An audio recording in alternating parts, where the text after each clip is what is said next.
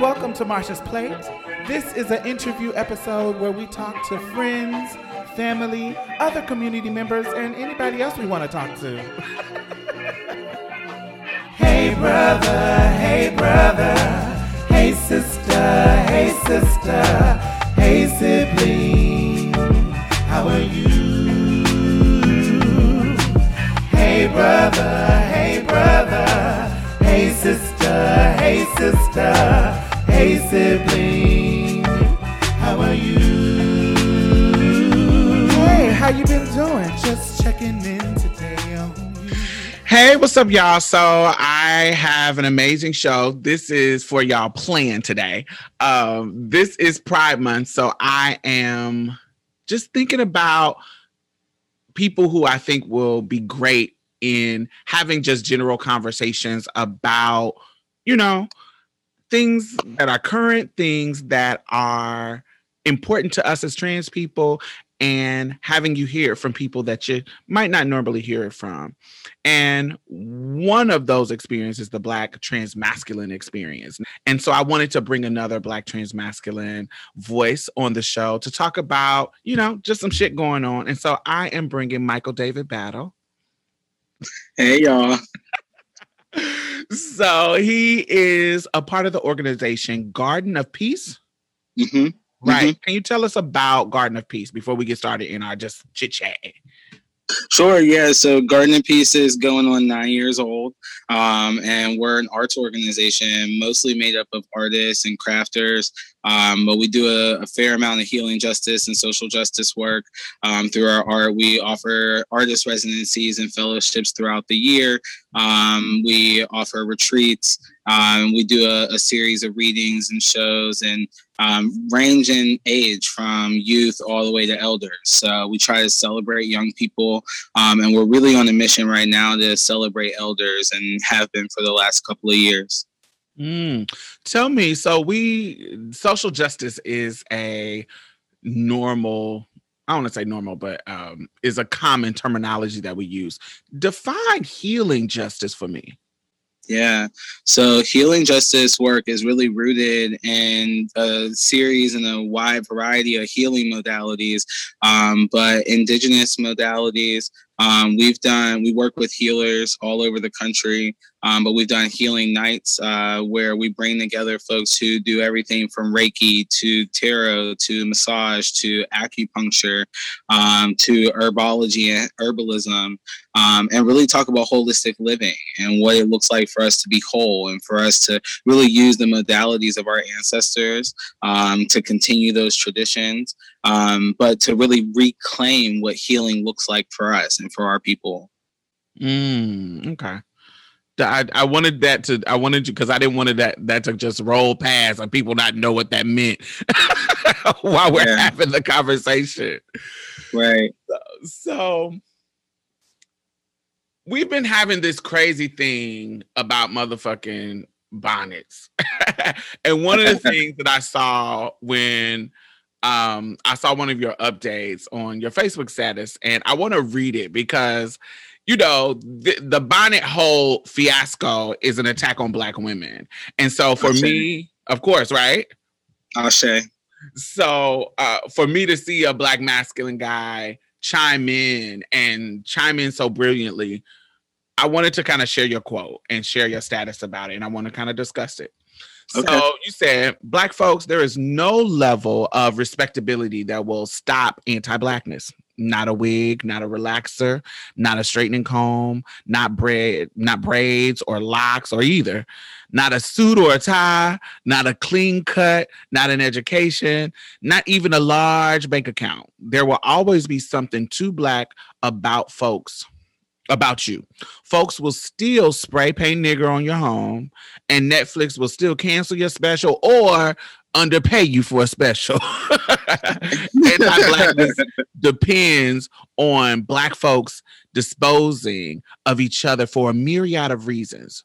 We owe it to ourselves and each other to challenge the things that we've been taught to do to erase Blackness in a greater effort to make ourselves more palatable for white folks, comfort and tolerance. We are magic, and every day We have to wake up. Every day that we wake up is an act of resistance and love. Hashtag bonnets. That is totally what I felt. I felt like, yo, this shit is, you're trying to cover it with this auntie, I love y'all for real. And I just care about how our image and, you know, the pride, and that you're trying to do it in this, you're trying to sell us this anti-blackness in a tender auntie older woman way. But we know that older women, particularly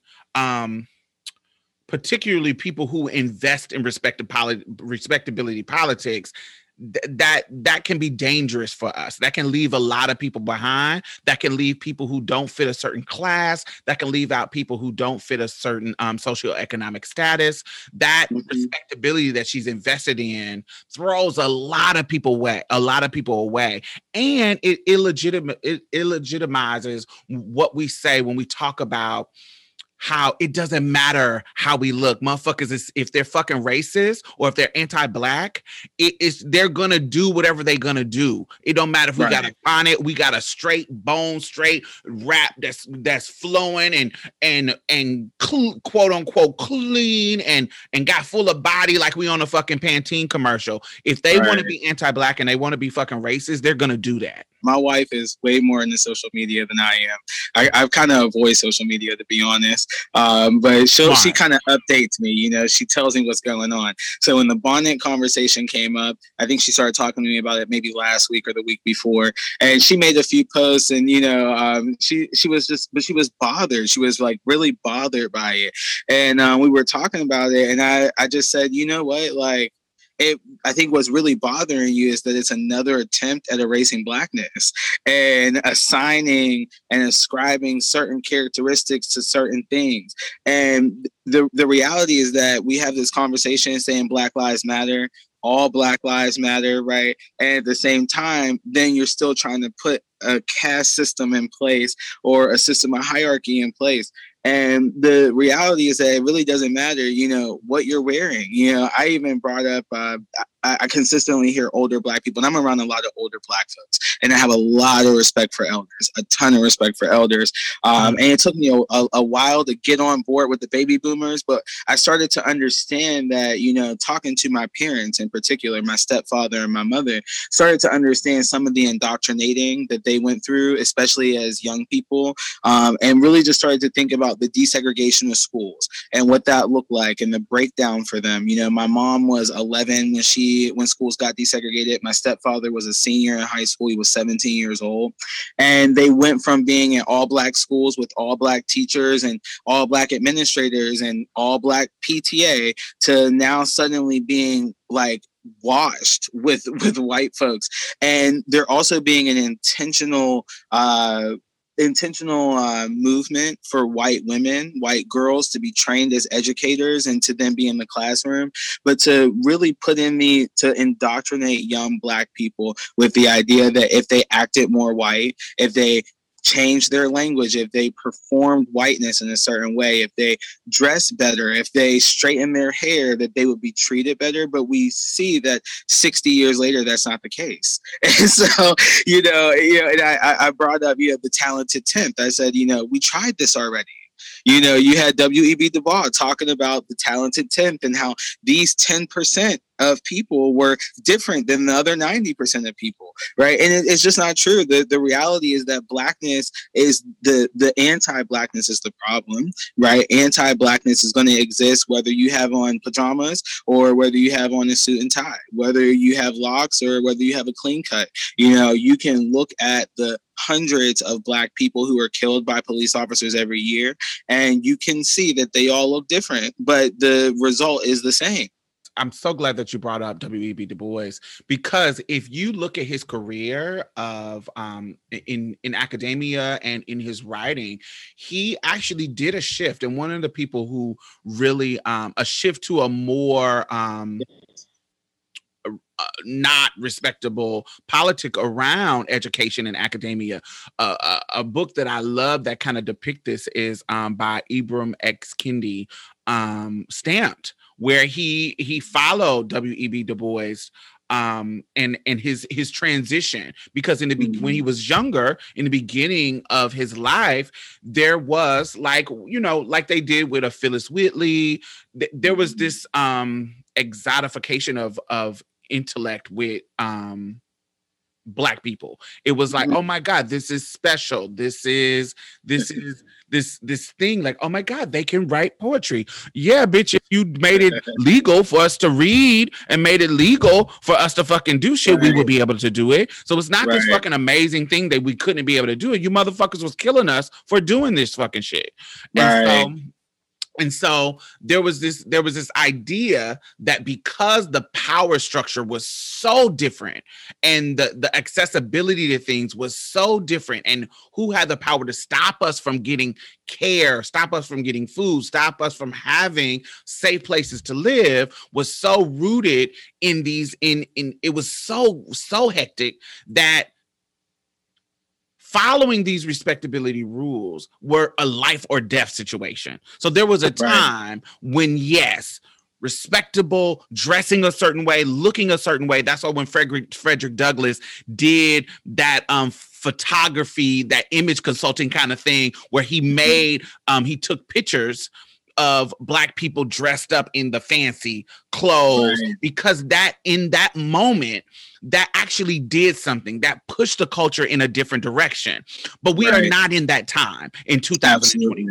We are not in a time where we are proving ourselves to white people. We are not in our times where we are proving ourselves to the upper class, not just white people, because it's fucking Black people who are in the upper class that does the same thing. And so we are past the time, and like I said, W.E.B. Du Bois shifted in his mindset around this time, around this in his own life, but definitely right now in 2021, we are past a time where we believe that a Black person's value is rooted in how well they can code switch, how well they can not sag their pants, how not Black they can be perceived.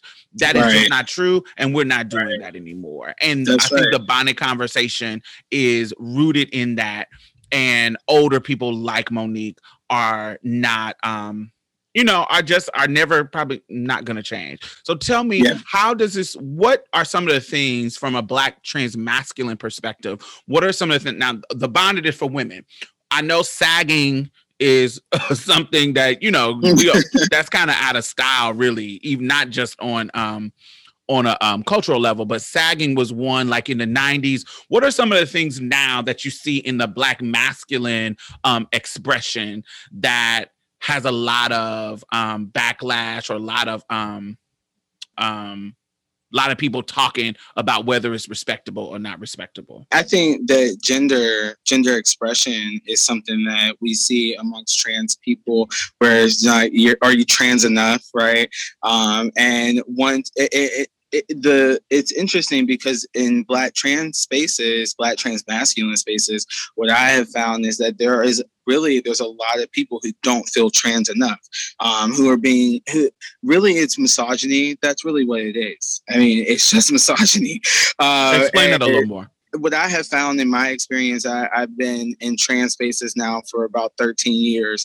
What I have found is, especially with other Black trans men and trans masculine folks, when we're having conversation, I'll point to something more recent that happened in the last few months. I was having a conversation with 3 other Black trans men, and we were talking, and it was actually the day before someone's surgery, and their top surgery, and we were, celebrating that. And the conversation came up about folks who identify as genderqueer and gender nonconforming. And, I wasn't really chiming in on the conversation. I was listening at that point, but I heard somebody say, well, I'm not going to call you he if you're not on testosterone. And I thought to myself, wait, what?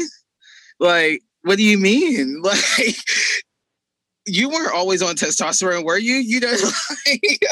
The week before you took your first shot, you wasn't a he yet. That's right. I'm like, so, like, is that where we're at? This is the conversation that we're having right now. Is like Black trans masculine folks in this space. Like, now we're like literally we're arguing now. Me and him are arguing and going back and forth. And I said, he said, well, people didn't do that for me. People didn't respect. And I said, so that's called internalized transphobia. And so now you're internalizing transphobia and misogyny. And even in the last week, I had a post that had a picture that got a lot of likes, got a lot of shares. My family and I dressed up for Black Fae Day, and another Black trans man said that, he's not looking to recruit the type of people who, like me, the type of guys he's looking for would never dress up for Black Fae Day. They would never do that. And I said, well, me and my son were actually, then our photos were taken and put into a collage as the top 10 Black men for Black Fae Day on Instagram. So it wasn't that there was nothing feminine about what we did. And even if it is, even if we were performing femininity in some ways, or, it doesn't make me less of a man. I don't, there's a lot of insecurities that I think men in general have. And that's across the spectrum. That's cis, trans, men have these insecurities because of misogyny. And it is up to men to make the decisions to just not care about what anybody else has to say about your manhood. That's what I see. I see that there is just this competition of how hyper masculine can I be? How alpha male can I be? And for me, I grew up with a very strict grandfather, and he said that a man protects and provides. That's it. There was no other qualifications for that. And I protect my family. I provide for my family. That's man enough for me. I heard a conversation. I was listening in preparing for our conversation. I was listening to a discussion that was kind of sharing the nuances of what you just said as far as not being trans enough. And then on the flip side, while that is the more toxic one, there is a flip side that there's a conversation that says that we are too binary. Like you're not trans enough, like you're not performing your gender in this perfect masculine way, but also there's this, you're not queer enough, like you're and these are not going to be the same type of people. Usually it's like a non-binary person was like, oh, you're living up to those male standards. And there's also people who like, but I like this. I may not be as strict and silly and arbitrary as somebody who's saying you're not a woman if you're not on estrogen, or you're not a woman if you don't have breasts yet. All these things, because those are arbitrary things that are silly. But I like where I am. I like being binary. I like being this person. And then there's sometimes people who would be like, we're supposed to be dismantling the binary and you're not doing it enough. Yes. Now, of course, binary people are going to be the privileged one on that. So I'm not discussing in the sense of, woe is me, I'm a binary trans person. But what I'm saying is that both of these situations are actually, for me, too extreme. Like if you are trying to police how trans somebody is, or how binary somebody is, or non-binary somebody is, I think both of those things are a problem. I think the point of us, my point, I want to say everybody's point. I see the point of us doing us and coming out of those boxes is that we are being an example to allow other people to say, hey, if I want to be and I want to present this particular way, then that is what it is. And I can do this in however makes me feel comfortable, whatever makes me feel affirmed, that is not impeding on somebody else's identity, impeding on somebody else's agency. I think it's okay for me to be this. And I think that's where we all should be, striving for.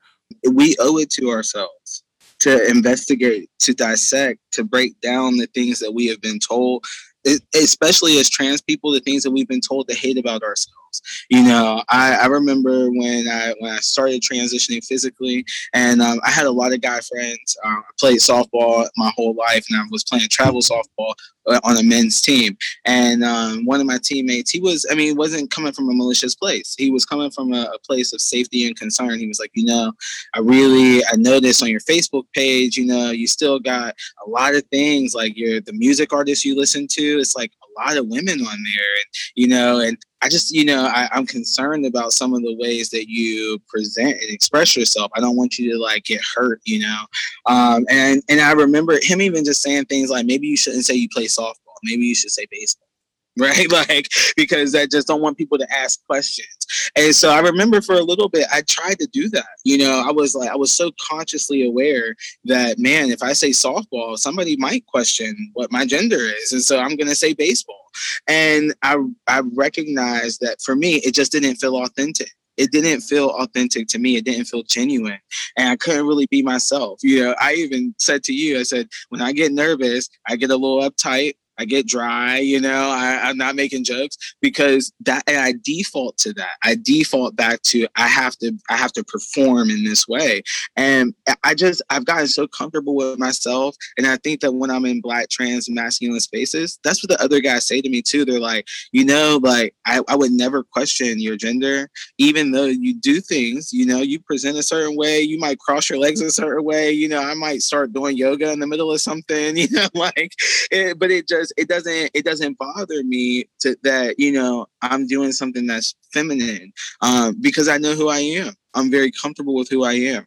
And I think that we all have to get to that place. It's not about how much tea I'm on, how long I've been transitioning, whether my birth certificate has changed. My birth certificate just got changed last year. Just got changed. It doesn't make a difference to me. I think we owe it to ourselves. We really do, to break those things down, to break down being more palatable for anybody. When it's safety, that makes sense. But if we're not talking about safety, you're talking about loving relationships. You're talking about your friends. You're talking about your family. I can't have my life set up that way. That's too stressful.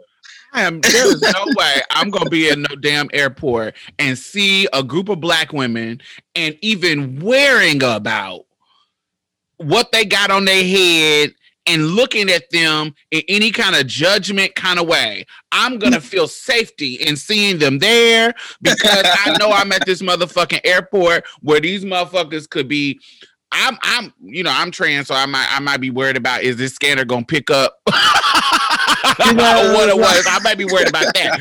But, and how they go fritz me down and do all that kind of stuff. So that might be what's taking my mind. But I'm definitely not looking at I'm not going to be in the airport looking at bonnets and choosing to turn my nose up or and look at them and say, oh, they're making the whole Black community look bad. That is not what kind of politics do you got where there's too many fucking Karens running around the airport for me to look at and judge than me look at the group of Black girls with the bonnets. I'm sorry. Yes. That's just not what I'm going to be doing.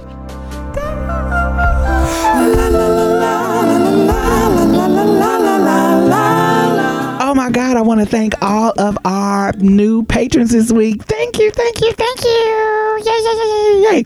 So not only are you helping to sustain this particular podcast, I also donate to other podcasts. I donate to other organizations. I have my finger on the pulse of the community, and I know a lot of grassroots organizations that are doing great work out here. So you're not only helping to sustain us, you're helping to sustain other people in a community, because I put my money where my mouth is. That's just the kind of bitch I am. Community is fuck. So thank you. I really, really appreciate you. And if you have not become a patron, why have you not? You can donate as low as $1 a month. It doesn't matter. Anything helps. Please. Do I have to play Sarah McLachlan and show you puppies? Like, what do I have to do? Do I have to resort to what the white people do to get you to give them money? Alrighty. Anyway, thank y'all. And the Patreon and PayPal link is at the bottom. Back to the show. So early in transition, because this question goes along with this conversation, it flows right into it. I found having an authentic conversation kind of to myself or to other people difficult about the duality and femininity, the duality of femininity and masculinity within myself, because I was so busy trying to get people to see who I was as a woman. There was, as I get older, I was always trying to prove I'm a woman, and I didn't want to do things that, even if it was like shit that I like video games or things that I, in my mind, I associated with masculinity. Working out, even though that's healthy for you, anything that that I deemed as masculine, I didn't want to do that because I was so invested in, I want to give you whatever it is that womanhood was to me. And so there was this reckoning that happened as I got older, and I had less fucks to give, where I explored things that explored things that I pushed away to prove my womanhood, and then explored things that is hyperbolized a word? I know hyperbole is, but think about hyperbole. We're gonna accept it. We're gonna accept it. Fuck the English language. So right. and examine and explore things that I hyperbolized, the things that I made very extra because I was trying to prove my womanhood. So can you talk about your relationship with masculinity and femininity and how you navigated that throughout transition, even pre-transition? Like, how did you navigate balancing femininity and masculinity and coming to grips with this politic that you have now? What was some of the pitfalls? Explain that to me from your perspective. I hyper masculinized. I thought that was the way to do it. As I came out, well, let me go back a little bit. I came out in high school as bisexual to my mom. And I thought that was going to be easier. Like, to me, it was like, well, if I say bisexual, it's like a halfway. You know what I mean? Like, my 15-year-old mind, that made sense. Like, she could halfway accept that, But my mom was having no parts. It's like me when I was lying to the boys saying I was the hermaphrodite. You know what I'm saying? Like, we go through things, okay? Like, we go through things, and as I went to college when I was 17. I met somebody who was a trans man for the first time, and to be honest, I was just not there. I came from a very Christian family. My mom grew up in the South. My grandfather is a founding reverend for the Church of Christ Holiness USA. My mom didn't wear pants until she was 25. She cut her hair when she was 28. And that was still a problem, you know what I'm saying? Like, so I grew up with these very strict ideas of what it was to be a man and to be a woman. We didn't even really talk about gender. It was like man, woman, boy, girl. This is what you do. And my grandmother identified me as a tomboy when I was real small. And that was acceptable until I was about 16. And I remember I was a senior in high school. I was 16 years old, and my mom had a conversation with me about my gender presentation. And she said, you can be whatever you want to be, but you still a woman. And so, the collared shirts and the baggy pants and all you got, and she got rid of my clothes. And wow. She bought me all this feminine stuff, floral shirts and pink and purple, and I was mortified. Like, I didn't want to go to school. I didn't want to go nowhere.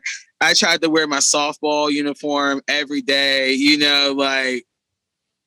it was terrible. So I went to college. I was like, okay, I'm free. And I went to an all-women's college. It had its own issues with racism. We don't even got to get into that. But as far as gender, because I was meeting so many people who were expressing differently, it gave me a lot of permission. And so I cut my hair. That was the first thing I did. I cut my hair off, buzzed my hair off, showed up to soccer practice like, hey, y'all. And they were like, oh, shit. But I started to really just, I wanted it to be very clear that I was at least visibly queer. And so I was always in oversized clothes, started wearing men's clothes. I didn't come out as trans until I was a senior in college. And at that time, I thought, well, I could just be genderqueer. I could just be, you know, in between. And I don't have to have surgery. I don't have to do hormones. I don't have to change my name even. But that didn't last very long because I had already acknowledged to myself who I was. And I knew, you know, even as a child, I remember like staring in the mirror and looking at myself. And I would look at myself so long, like just try to see myself as a man, you know, what would I look like with no hair? What would I look like with, you know, the jawline and I started, like, as soon as I said I was trans to my therapist, it was raps. Like I had to go through it. But my solution for a long time was just to be as masculine as possible. I wore suits and ties all the time. I don't know if you remember when you met me down in North Carolina, suit and tie every day. I didn't know that was your aesthetic. I thought that was just because we were at Bishop Rawls' event, and you know, that's what it was going on. That was a churchy ass event, and true. That's what it was. That's true too. I was in suit and tie every day. Summertime didn't matter. I was sweating bullets, but to me, everything else, I would feel like, oh, people are looking at me, or, you know, is this cut right, or is it fit on me right? Even after T, but you know, it wasn't top surgery and T, testosterone. That's not what made me feel like a man. What really made me feel like a man was when I stopped caring. It was literally the first day that I said, I do not want to wear this suit right now. Like, it's hot. I don't want to wear this. And I forced myself to wear something else. And I started to just slowly get back into myself. You know, I grew my hair back out. I have the same hairstyle that I had when I was in my early 20s. And I cut my hair when I transitioned because I thought, well, I want to have long hair. I don't want to, you know, I didn't want people to be confused. But I started having real conversations with people too. I just told you I tried to switch the type of sports that I played in the past, and because it didn't feel authentic. I started having conversations with people about feeling inauthentic. Like I started talking to my friends about, like, you know, I know I'm doing this because I don't want people to question, but it just doesn't feel right. It doesn't feel right for me to say, you know, I was a boy. I wasn't a boy. I was a girl.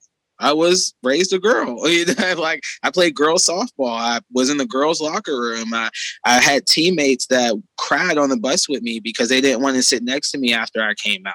You know, and to not say that, to not be authentic about that, it just erased my whole life. I can't do that. I can't act like I didn't exist. You know? And I didn't want to keep making stuff up. You know, I didn't want to be switching my voice and making my voice sound more baritone than it really is. Like, my voice is what it is. I'm from Pittsburgh.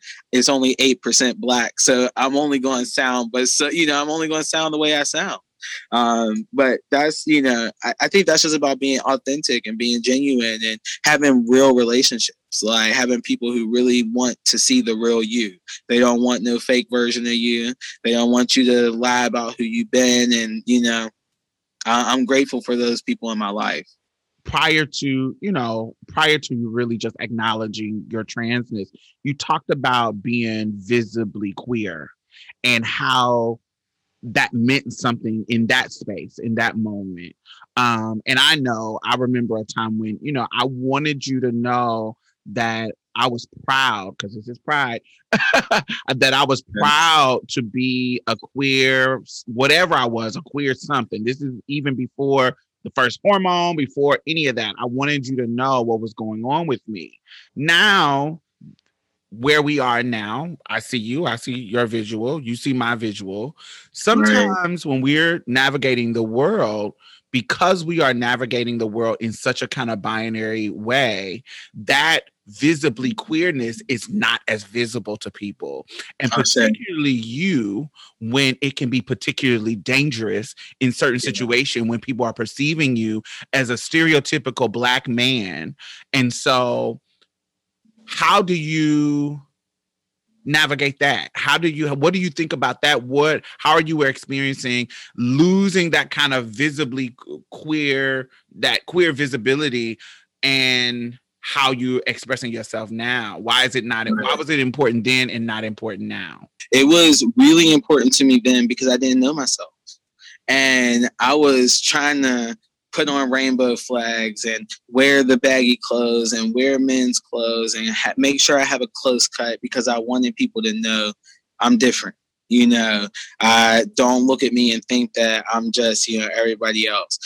Now, I think I still express myself, like my friends will joke because I wear joggers and some of my friends say I look like a soccer mom, like I'll wear joggers and the shirt with the Columbia vest and, like I'm very comfortable. Like now I'll throw on one of my wife's pair of leggings, like I'm that comfortable, so but I think now me being, for me, I think the most visible part of me is my Blackness now. Back then, I think in a way I was even going to an all white school, pretty much, going to an all women's college. I was in a white neighborhood. It was actually dangerous for me to be as like boisterous about being Black. And it made it safer for me to be queer because it was a very queer area. And I think that had a little bit to do with it, but also I was a teenager. Wait. Don't, you gotta be quiet. You gotta say that real low because the hoteps, if you let the hoteps hear you say that it was safer for you to be queer, then we can, that's gonna legitimize their foolishness. You can't say that real loud, even though I understand what you're saying. Because when I was younger and the cops would stop me, I would make sure they knew that I was queer because it just made them a little bit less aggressive as a queer man than a regular Black man. And Absolutely. So I know that that is a reality, but we can't let the hoteps hear you say that. We got to keep that on the low. It's true, right? When I was in college, I lived only a couple blocks away from like the gay district, right? It's the strip on Ellsworth Avenue. And so I used to go down there, and being Black and straight down there it was not as safe as me being a Black queer person. Everybody knew me. I knew the bar owners, I knew everybody who was around that area. Now it's actually interesting because of my presentation. When I go into those type of spaces, people do not look at me the same at all. And I am seen as a threat. I had to like really understand that. It took me a minute, but I lived in another white neighborhood when I moved back to Pittsburgh in 2012, and I was working across town, so I used to catch the bus, and sometimes I would bike, sometimes I would take the train, and I remember getting off the train one night, walking down the street, and there was a white woman walking toward me. It wasn't that late. It was like 8:30, 9 o'clock. And when she saw me, she like literally froze and crossed the street. And so I started looking around thinking like, oh, something must be coming, and I'm thinking there must be something coming toward us that I need to watch out for too. But I could see, like, I looked around and I said, oh, she's running from me, like, oh my, and I was so taken aback. But it's interesting because people tell me on a regular basis, I'm only 5'7.5". My kids say 5'8" on a good day. I'm not that tall, but people still will describe me as a big Black man. And, and some people have told me that, like, they say, oh yeah, I was telling them to look for the big Black man. And I look around like, big? Who's big? Like, but it is the Blackness people do. They just is a synonym with scary, with big, with, threatening, with violent, and I'm not comfortable with it. I am accustomed to it because I understand it now. I've been transitioning. I started transitioning physically in 2011, so it's been 10 years. So I'm accustomed to it, you know. But it was a real struggle for a minute, like, because I'm just not like that. I meditate for probably 50% of my day. I'm in a very different headspace. So a lot of times when I'm driving, I'm listening to meditation music. I'm zoning. So when I get confronted with that type of energy, like the way the cops interact with me now is crazy. It's crazy. Like, my wife had a situation where she got accosted by somebody. Somebody threatened to kill her. I wasn't even there. I showed up 15 minutes later to check on her with the cops there. And the cop told me to get away because I was threatening him. And I was like, I didn't even say nothing. Like, I'm just standing here, just trying to like make sure that she feels comfortable, because I know that, you know, her interacting with the cops is not a comfortable situation. But when cops interact with me, it's off the top aggressive. There's never a like, how can I help you? What can what can I do? It's like, what did you do? Or telling me what I did. And I'm like, hold up. I didn't do nothing. Let me back up a little bit. So we just were joking about, the perspective of being being a Black masculine person, being Black, being less, and being queer being less dangerous. We said it jovially, but we're explaining situations where this can that this can be true. But we also know that in different circumstances, it can be more dangerous for you to be queer. And so I want anybody who is listening not to take our us being lighthearted about it as we're saying that Black men are more are less privileged or anything like that. We know in certain circumstances, Black men are seen as a threat and a danger. Absolutely, particularly when we're engaging with police. So yes, we know that.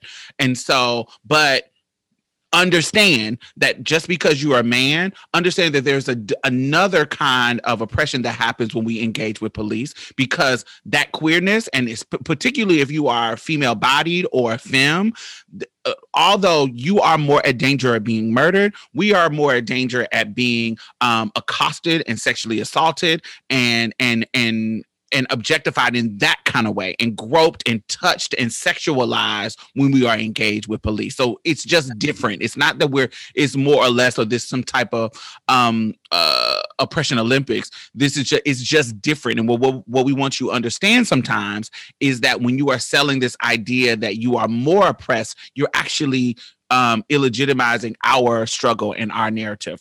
One of the things that I have learned in watching cops and how they engage, particularly with masculine Black people, not just masculine, I want to say all of us. When it comes to Black people, it is about controlling us. Keep your hands on the steering wheel. Get out the car. Why the fuck are you looking at me like that? Don't buck up on me like that. And it's a anger. It's a control. It's a disgusting display of authority. But when they are engaging with white people, it's about the law. You ran that light. You're not supposed to run that light, and you ain't got no tail light here, sir. Like, why? I'm just gonna have to give you a ticket. And you made a left turn over there, and you weren't supposed to make a left turn. The law is you can't make the left turn. It's about enforcing the law and not enforcing their motherfucking control and their power over us. Right. When it comes to Black people, it's about enforcing the control. So I want to make sure that is a very, very distinct difference. And so it doesn't matter. Anytime we deviate, it don't matter if we have our bonnets, it don't matter if we have our do-rags, it don't matter if we sagging, it don't matter what. If anytime we deviate or don't perform that submission in a perfect way, don't perform that however we're supposed to engage in a perfect way, it can end up with us losing our lives. And so I wanted to clear that up. Yes. I want to switch gears a little bit. Mm-hmm. This is a quote that I saw on Twitter, and I wanted to kind of explore it from a trans masculine perspective. Going in on Black trans masculinity in the way that y'all do is just another form of misogynoir. Y'all hide it behind they upholding toxic masculinity, but it's really because y'all still are seeing us as Black women and y'all just want to wear us out because you are misogynoirists. I've seen this conversation multiple times come from trans masculine people, and I want to know your opinion. I see it show up in conversation, and I recognize it, and I'm not 100% for sure because I'm not a trans masculine person, but as a person who has empathy and look at nuances of oppression, and as Patricia Hill Collins would say, the matrix of domination, I see it show up in conversation. I hear from women, cis or trans, who date trans, Black trans men. It's like this real turf-like sensibility around their beliefs in who, in what y'all do and how y'all act. You know how they are. In the they'll say like, oh, you know how they are. In the subtext, even though they don't say it, is because he used to be a Black woman. Mm-hmm. And I hear it. They won't say that because they know that's politically incorrect, particularly people who date y'all. Mm-hmm. And so, can you, if you agree with this, can you tell me if you do or if you don't agree? Tell me if you do or if you don't agree with it. How does misogynoir show up against you as a masculine, assigned female at birth person? And how would that surprise people who may be, familiar with misogynoir in a certain way? How does it show up for you? And how have you seen it, if that's true? I guess I'll give two examples. One, about 6 years ago, my wife and I led a counter pride movement in Pittsburgh called Roots Pride to shut down the Pittsburgh Pride and to ensure that Iggy Azalea wasn't going to be the headliner at Pride that year. So we did that. It was very successful. The community rallied with us. But one of the things that happened while that was going on was Pittsburgh Black Pride, which has been around. It's the oldest standing, and this is still true to this day, the longest standing pride movement in Pittsburgh. But prior to 2015, and even still to some respects, they had no events for trans people. I'll give you an example. They had a pageant, and there was a Mr. and a Miss. And trans men, trans women, no trans people were allowed to be a part of that event at all. You could buy tickets and go to the event, but you could not participate as a contestant. And there were two contestants who won prior to their transition. When they transitioned and they went to the director and said, hey, this is my name now, this is my pronoun now, they continued to misgender them, continue to use their birth name. So that was something that had came up multiple times, and I addressed the director like, hey, what's going on? Because these two individuals have now contacted me, and I have supported your organization and supported your group for a long time. Why? Like, what, but as I delve deeper into the event, now you're having a basketball tournament that only cis women can participate in. You're having a cookout that is the only event that you have that anybody can come to, but it is primarily cis women. And so, when we did Roots Pride, we reached out to them and we said, hey, we're going to be doing this, but we would love for you all to participate and really, collaborate with us. They did not want to do that. They actually then went to the media and slandered me in the media. The director said, and I quote, that I behaved like a woman who was PMSing. Right? So this is the director. Right. And you have never hosted anything for trans people. You're mad because we have finally created something that's inclusive of all of us.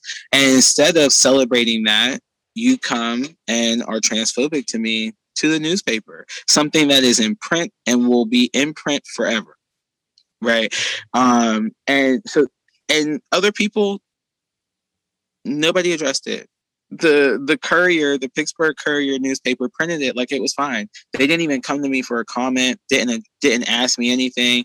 I had to get sent that article online because somebody was like, what the, like, but not only did the director say it, now you have the newspaper who is culpable as well, because they didn't even come to me. You had no respect for me as a person to even come and get a comment from me, to even get a response, to let me know that there was going to be something like this printed. So that's one instance. And, when we had conversation about it in community, there were a lot of people who thought that it was just fine. They felt like, I could have responded if I wanted to, but they didn't see the issue with it at all. Hence, I left Pittsburgh 3 years ago. Then another instance that I'll give is a lot of trans men are caretakers and their family, and people don't realize that. Like, I know I'm a caretaker in my family. I'm a co-power of attorney for an elder in my family. And a lot of us, because we are raised as girls, right? There is, we know the invisibility of labor for Black women and girls. We know what that looks like. The erasure of labor, the erasure of emotional energy. And so that doesn't really change when you transition, and at least not in my family. That's just my experience. I still do a bulk of emotional labor in my family, and a lot of it is erased. A lot of it is not recognized. And when I talk to other Black trans men, a lot of them are caretaking for elders, especially in their family. And there is not really, not a recognition of like, this is emotional trauma, that you've experienced things, even the way that people engage with you around your emotionality, or around you having just like normal feelings. It's like, I want you to perform and act like a man, right? But at the same time, I am going to still engage with you the way that I would have engaged with you as a Black woman. How do you balance combating those people who might be attacking you from a position of their misogynoir or their trans misogyny, and hold toxic trans men accountable when they are investing in patriarchy and misogynoir? How do you balance that? Yeah, it's vital. So I just told you we went on the trip yesterday to go see Charlie, and that it was a huge topic of conversation, because we actually had an incident here a few months ago, where we were at an event. It was a birthday party, and there was a trans man who I had never met, and most of the people in the room did not know him. But he was a friend of the host. So he was being very violent to a trans woman who was in the space. And I had just walked in, and I'm like, what is going on? And other people were sitting there, and they were kind of like stuck, just like, what the hell are we supposed to do right now? And what we wound up talking about yesterday was one of the guys that was there. He said, I felt like it was like a bystander effect. Like, honestly, I didn't know how to respond. And I had just came in, but I said something, because this Black trans woman said over and over again, stop touching me. Stop touching me. And, other people were like acting like they were flirting, and it had been going back and forth. But I said, once she said, stop touching me, that should have been the end of that. There's nothing else to be said. It takes courage. It takes bravery. It's the same thing for cis men. Cis men do the same exact things. They have situations come up, and I know this because I'm surrounded by cis men. I'm surrounded by my family, my friends, and other men, cis and trans, tell me that they get in situations where they feel uncomfortable, but they don't know how to respond. And most of it is that they're afraid, and they don't want to say that they're afraid. But the reality is that we all, every person has to have the courage to say something when you see something wrong. There was no way that I could sit in that party. I couldn't do it. I couldn't. When I walked in and I heard what I heard and I saw what I was seeing, I'm looking around, I'm thinking, okay, ain't nobody else said nothing. I don't understand, and maybe me and him's about to fight, and we might have. I don't know. We might fight. Maybe he could beat me up. I don't know. You know what I mean? But I'm still going to say something. I'm still going to address it. And it is hard. It's hard to do sometimes, but I just didn't grow up that way. I grew up believing that if I felt a way, I had to say something, and my life experience shows me that most people don't. Most people don't say anything. So if I don't say something, nobody's going to say nothing. And as soon as I said something, my wife said something. Then somebody else said something. And it was like, okay, it's not just me. I know my wife's going to say something, but I never want to put her in a position where she has to step up and say something before I do. That's that's not going to happen. And I mean, men have to check men, period. Men have to check each other. I personally, I have in the last few years since moving here have gotten more trans men friends. But the truth is, even in the conversation we had last night or yesterday on the road trip, I told them, I said, up until now, I really haven't had that many trans men friends because we'll become friends. And then I see that you're repeating the same toxic stuff that I've had from cis men my whole life. I grew up with a father who abuses alcohol. I grew up with a father who abused my mother, who abused me. And I have witnessed too many men be abusive and violent in my life.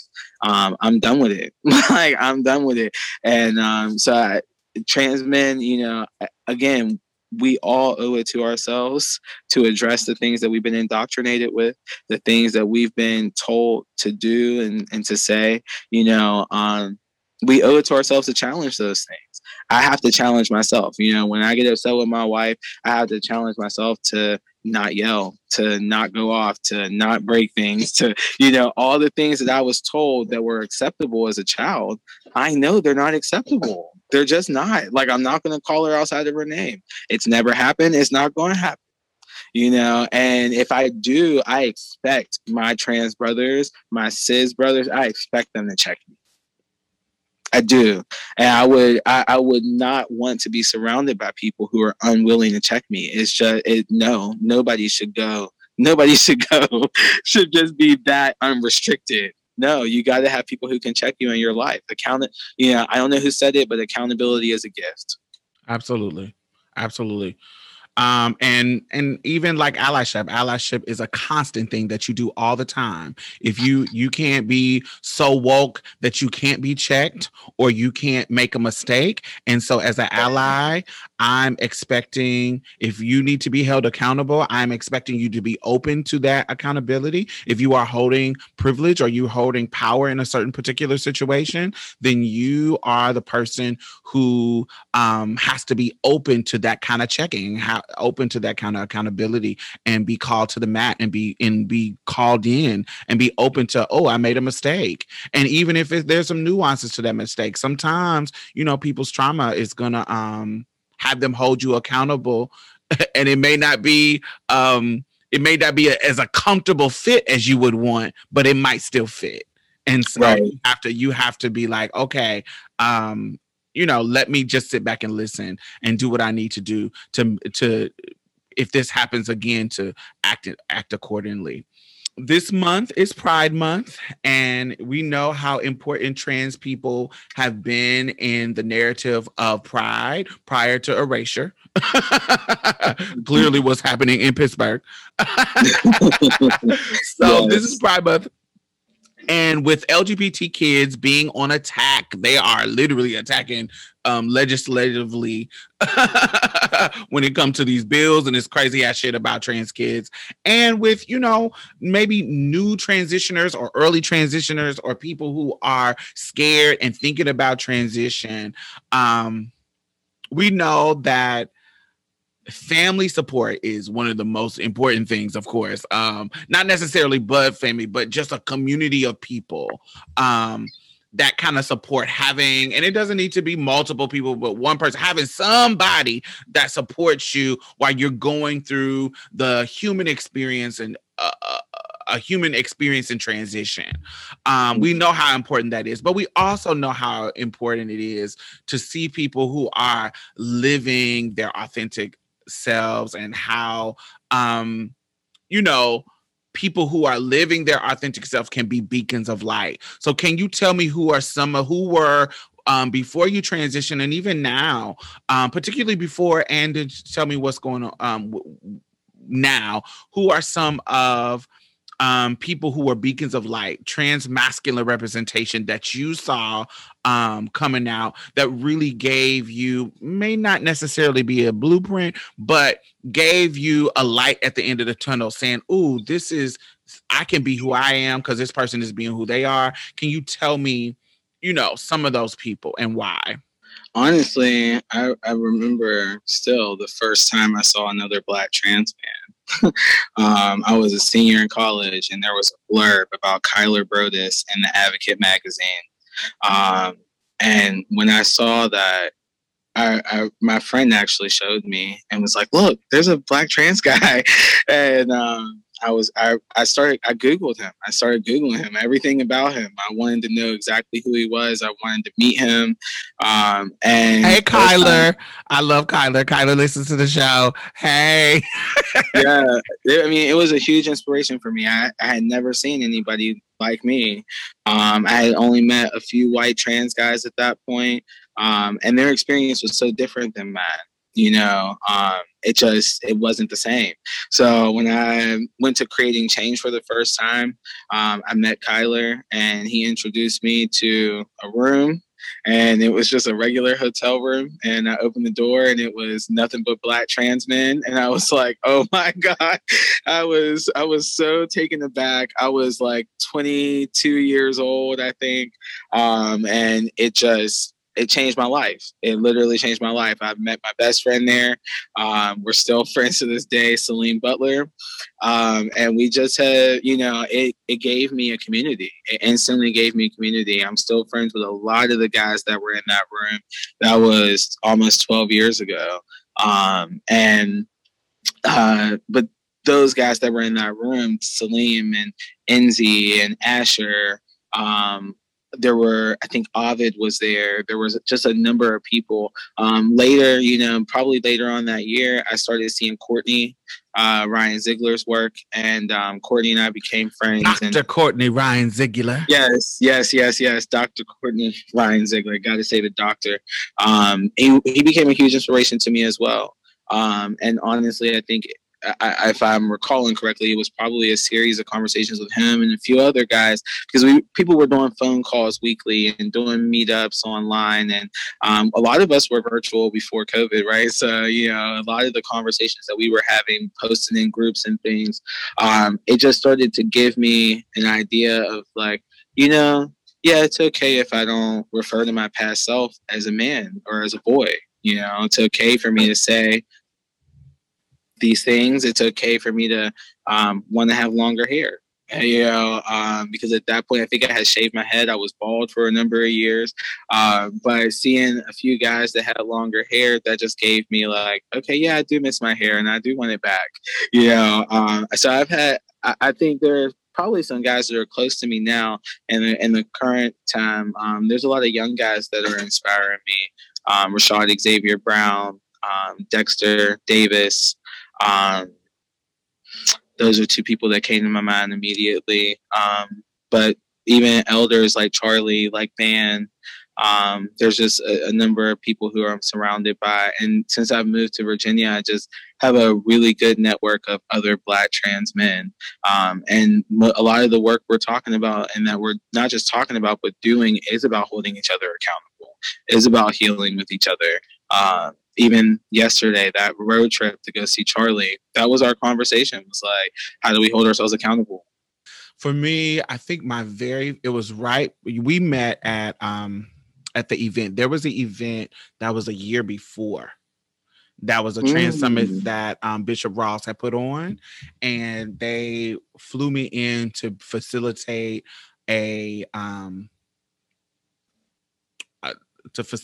some type of event with them. Something, I was facilitating something then at that event.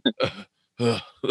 But before, we had an event before that, and I was sitting in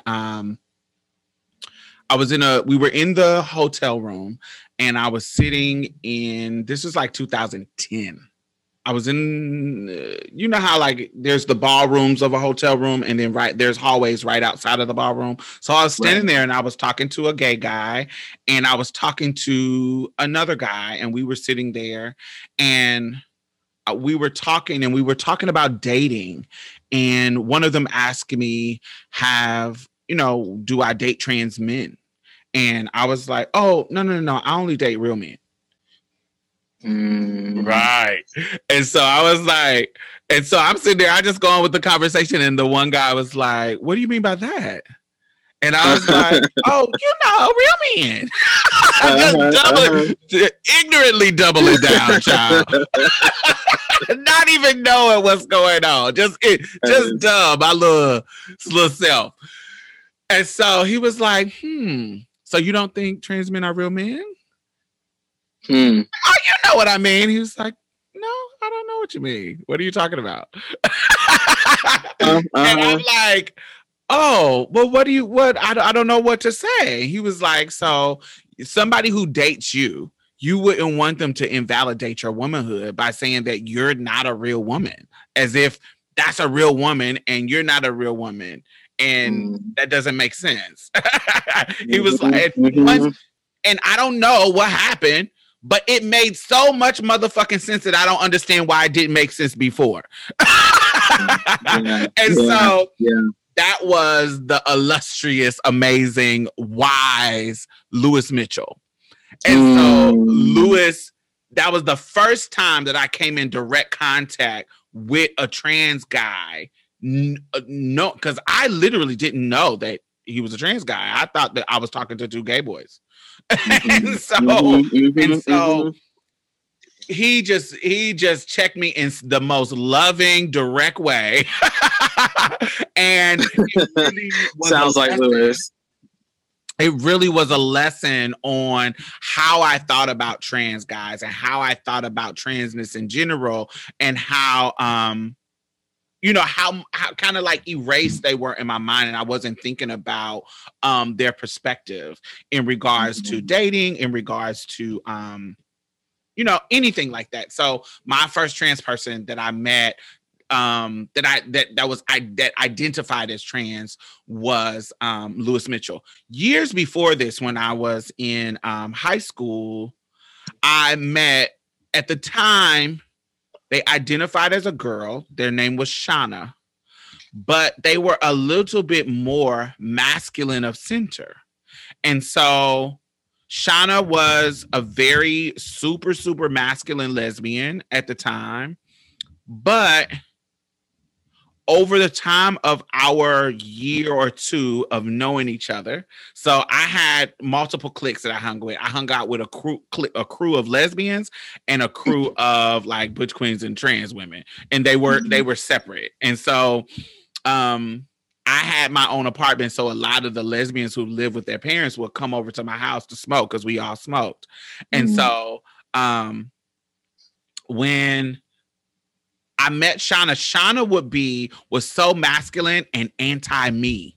Like, Shauna wouldn't want me to come over her house. Shauna would only want the lesbians to go over her house. Don't bring that trans person. And so it was real. She was really anti-me. But over like a 2-year span, a period of time, something started to shift in Shauna. She gained a little bit of weight, just a little bit. And she started to grow a beard. And so, and her voice started to shift down. And so, me being a trans woman, motherfucker, you not fooling me. Like, this ain't normal.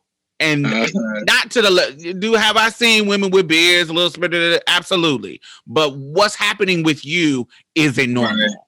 Right. And so she started, at the time, in the beginning, like I said, I met her as a she, and she identified as a she at the time. But then over a 2-year period, she started to correct us and say, yo, I want you to start calling me Sean. Yo, I want you to start calling me he. I don't want you to call me she no more. I don't want you to call me Shauna no more. I want you to call me Sean. And da-da-da. So we start calling him Sean, and in that moment, Sean started to treat me way better than they used to treat me. And so I think, and at the time, because of the shittiness of how Sean how he was treating people who were trans prior to transition, there was a certain level of shame around identifying with transness. And so now that I'm older and I met him as an older person, they identify as a trans man and they are very, very stealth. And so they are living their life as a stealth man with a wife and all that kind of stuff. But I saw him in recent time, probably maybe 5 years ago, and he apologized to me because he recognized that he used to treat me so shitty about being trans. But I think it was an internal thing where he was almost jealous of, and I'm not saying I think this is something he told me, that he was a little bit jealous of the freedom that I had to just say fuck it and transition as early as I did. And he didn't have that freedom at the time when he actually did, because he lived in his own apartment when he was a lesbian, and he had the freedom, but he didn't have the courage. And so he was kind of jealous of that and didn't know how to engage with it. So I'm seeing that kind of transition. And that is actually, and I like to acknowledge that is actually the first trans person. I just saw them going through the process. And that is actually the first trans masculine person that I actually met in my lifetime. So I like to acknowledge Sean and thank him for that experience, because it taught me a lot. Even though they were shitty, it taught me that, sometimes people aren't ready. And sometimes when they get ready, they have the courage and the integrity to come and apologize when they do shitty shit. And, so that was my first experience. So these were amazing beacons of light for me. And I want to thank you for sharing yours. And I want to thank you for being on the show. Can you tell people where they can find you? Yeah, they can find me on Instagram, Black Trans Genius. I'm on Facebook, Michael David Battle, and Garden of Peace is also on Facebook, and we have a website, gardenofpeaceproject.org. Do you have any projects coming up with Garden Peace? So we have a couple things coming up. We just closed the Healing Artist Residency application, so we're going to be going through those applications. Wait, hold on. Can Marsha's Play apply for this residency? Yeah, so we have resident, absolutely. So I will definitely make sure that I share with you when we have things going on, and you can sign up on the website to subscribe. We don't send that much stuff out. We only send things out when there's applications or we have a retreat. So we have a Healing Artist Residency. We also have a Transformative Artist Residency, which to my knowledge is the only residency in the country that is designed for trans people specifically. And we do that in November during Trans Awareness Month. But coming up, we have a healing retreat for Black trans men and trans masculine folks at the end of June. And then we'll be doing a reading, which will be 5 Black trans men going through some healing workshops for 5 weeks together and then doing a reading. Yes. Well, thank you, Michael. I really enjoyed this conversation. We have been kind of working on getting you on the show, and it has worked out the way it worked out, and I love it. This has been amazing, and Thank you so much for doing this for me. Thank you for inviting me. I'm so excited. I'm really grateful to have this space with you after such a long time. It's been such a long time, and just grateful to see your growth. For real, seriously, you're doing great. Thank you, darling. All right, y'all. Make sure you like this, share it, and, I will see y'all next week. Have a wonderful day. All right, peace.